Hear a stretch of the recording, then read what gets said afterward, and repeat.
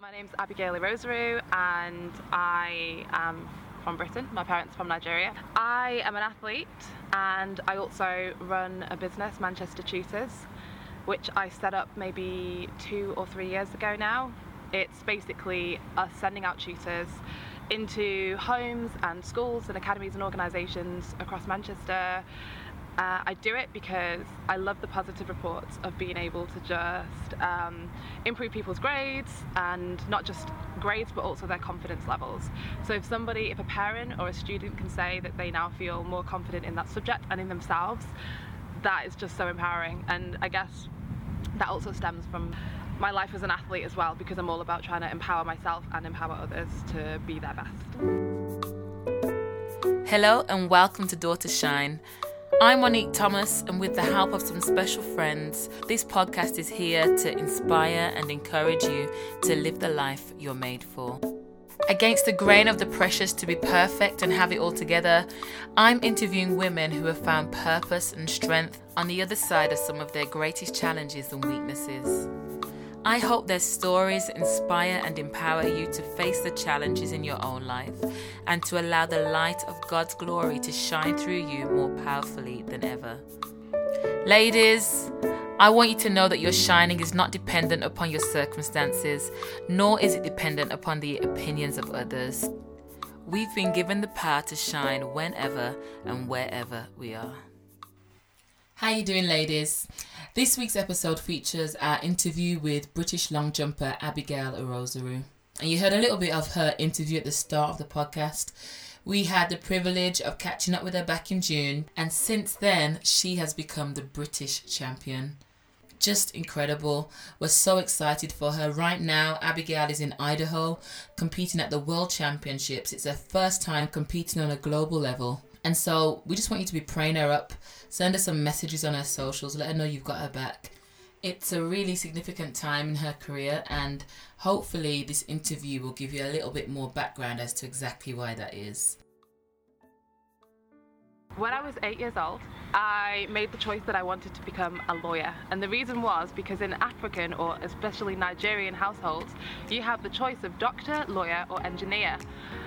Doctor, I was like, I'm not a fan of that.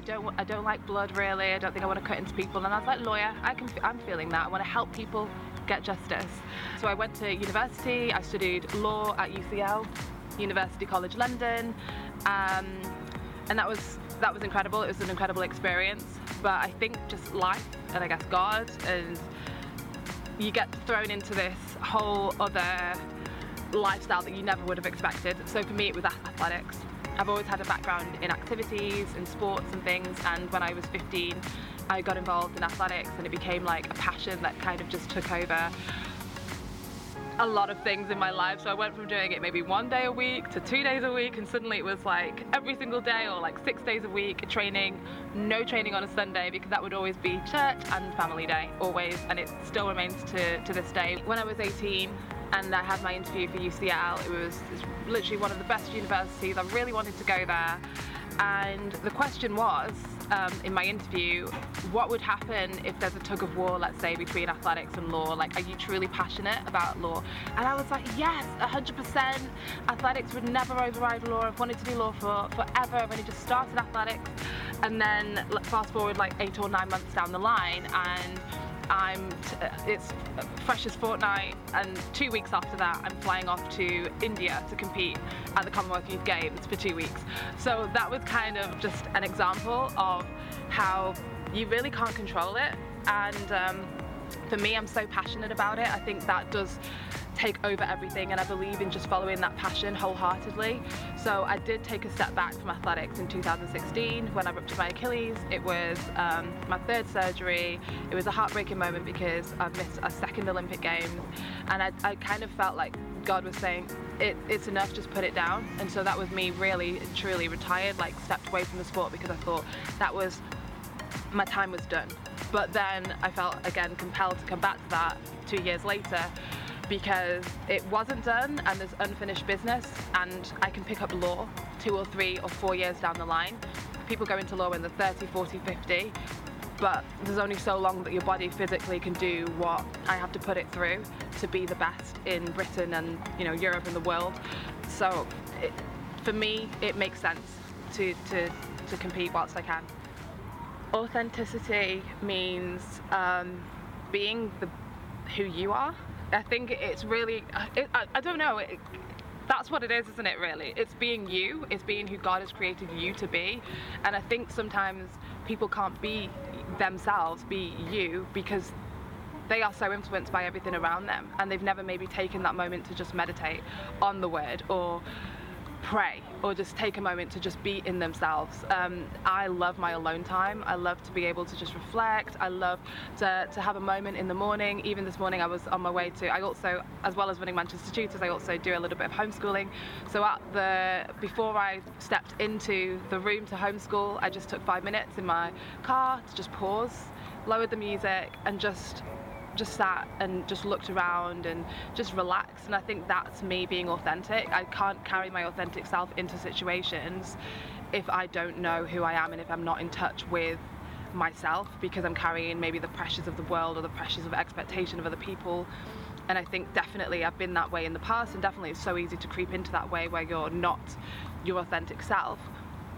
You can always fall back into that, but it's just reminding yourself. And I think as a Christian, for me, being authentic is living up to who God, or living the life that God wants me to live. And I think we can only know that if we spend time with God. So being authentic is being true to me, based on who the Creator has called me to be. Me as a person, I am quite like a dominant, I'm happy to have my say and to put my foot down on certain situations. So I mean, even leading up to 2016, the Olympic Games, where I finally, did that retirement for a short while, my mum would still be going, oh, when are you going to retire? That was like the first question that would always be out of my mum's lips. So when it came to it, I was just like, oh, well, mum's had her way finally. And that comes from a place of love for me. She didn't want me to go through the pain of injury. She'd seen it all. She's seen me go through just the whole sadness of having to fail time and again because of injuries, because of non-selection, because of underperformance. And so she was actually speaking from a place of love, and I think that is what a lot of people do in your life. They're speaking from a place of love. They don't want you to be in pain. You have to see that and say, okay, that's from a place of love. You still love me, even though you're not really speaking what God is saying to me, because sometimes they're not really speaking God's word, they're just speaking that fear. And so we have to, I speak scriptures over my life, I say I speak scriptures and suddenly they're not coming, but the one about fear and love, love is greater than fear, and I can't walk in fear. And I think that's the tug of war, understanding that if I choose fear, then I'm really not choosing to walk God's path. And that like shocks my spirit sometimes. I'm just like, okay, am I really doing, am I fulfilling my highest purpose, really? Am I doing myself justice? Will I look back on this now and be like, oh, I regretted not taking that step? And I think it's just that understanding that they're speaking out of love. People, my mum, they're the people that are speaking out of fear, they're speaking out of love for me. A sense of protection, but at the same time I need to be powerful enough, or understand that God is powerful enough to take me through whatever situation, even if at the moment you may be upsetting other people, they'll understand. And now my mum is so weird, she'll be like, so how was that competition? And she's praying for me, and I know that it hurts her to kind of do that, because I know that she might be expecting the worst maybe, or I don't really know these things, but it's kind of from the past patterns. But that's brave of my mum to even do that. And I think that's another thing. I've got an amazing example in my mum of courage. Even if it's a different type of courage, it's still courage. And so for me, I can carry that, and that's important for me. I remember, we've got social media, so you've got Instagram, you've got Twitter, you've got Facebook, you've got all of these channels, LinkedIn, there's so many you can't even keep up. And I think for one, it's making sure that I am showing my whole self as much as possible. So on some days I'm showing, oh, Greece, I was in Greece last week, oh, Greece is amazing, the weather's great. But then sometimes I have to stop myself and remind myself, actually, some people think that this is my whole life, this is everything, and my contribution to the world is just making them aware that, hi guys, this is my highlight reel, this is my highlight reel, this is not the full picture. You can definitely have good long periods of good, happy, joyous moments, but yeah, there's still some struggles. And just so that, and especially to young girls, I think I've got a heart for that, for supporting them and helping them believe in themselves and helping them to value themselves. Or even like thinking about it, it will make me upset, you know, the situations that young girls get themselves into because they first and foremost don't know who they are or whose they are. And you know what I mean by that. They don't know that they are, you know, loved by God, that they are cherished, that they are, you know, made to be unique contributors to the world. So my contribution will be to just help them to be able to value themselves, because it just makes me really upset when I think of the things and the situations that young girls get themselves into. You know, even small things like, and this is something that I'm conscious of, my body physically, oh, you know, you look like a man, or you're muscular, and I know girls are put off sport for those reasons. So helping girls to value themselves and not just see themselves as a piece of meat or a body, but more than that. Like, you're a mind, you're a spirit, you're so much more. I live in an imperfect world, and I'm far from perfect, and I think that sometimes that stops me from going to competitions because I don't feel I'm 100% ready to compete, or it leads me to kind of self-sabotaging a little bit. So if I don't feel like I'm 100% ready, then I'm like just foot completely off the brakes. If I'm not 100% ready, then I don't need to prepare at all. I might as well just pray and trust that God will have it for me. And that sometimes works, like GCSEs that works, and A-levels, but it doesn't quite work at university, and it doesn't quite work when you're trying to play with the big girls at a world-class level in athletics. So I've had to like shift that mindset, and sometimes this idea of like perfection and trying to control every single situation manifests itself subconsciously, or I don't know what, but it means that I'm kind of not able to perform at the best of my ability, even when I know that it's in the tank, because of that fear. And I've just kind of got this constant niggling in my head, like, oh, you're not perfect, oh, it's not good enough. And there it is, like, you've nailed it. I've just nailed it there, sorry, in my thought process. You're not good enough, you're not good enough, you're not perfect, so you're not good enough. And so for me, especially this year, and especially coming back and competing at the Europeans, that was probably a prime example of where I was far from ready. The situation was far from perfect, but it just allowed God to really step in. And it was like a situation where I was like, oh, okay, thanks for reminding me, God, that you're in control, because I literally, I can't do anything right now.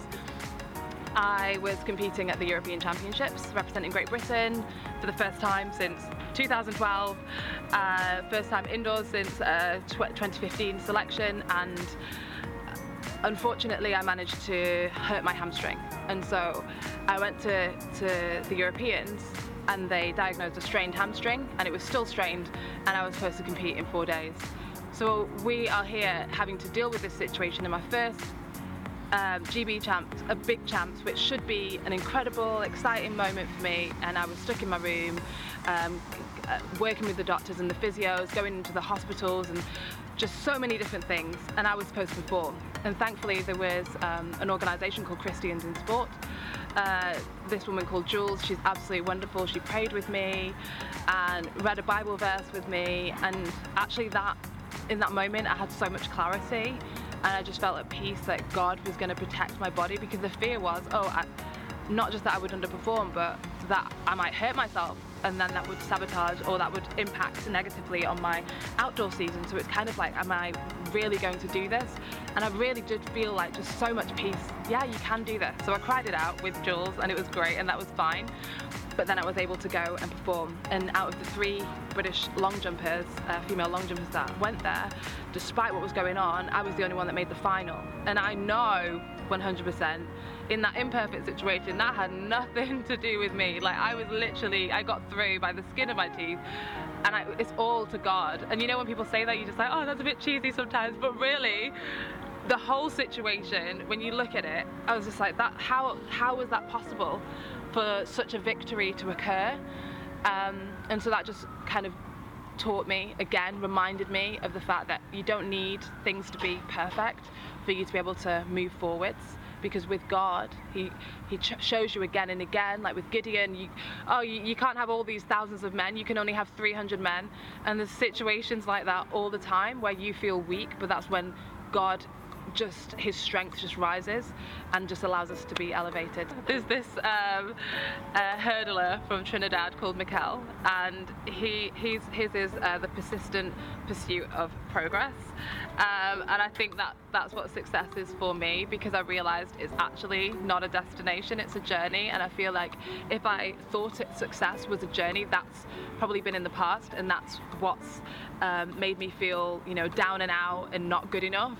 But if I can feel like, oh, if I'm taking a step each day, then that's me being successful. Even so much as I wake up in the morning and I have this one thing that I need to do, and if we can complete that, that's a victory. It doesn't matter whatever else is on the to-do list. If let's just complete this one thing. And sometimes you have a great day and you complete more than one thing, but I think we can just overwhelm ourselves by just putting so much pressure on ourselves to achieve this by 30, by 40, by 25, by 21. You know, I should be married, I should have children, I should have all of these things. And success to me is just being able to keep going and keep walking and trusting that you're on this right path. And if you do kind of fall by the wayside a little bit, just picking yourself up and knowing that you can keep going forwards.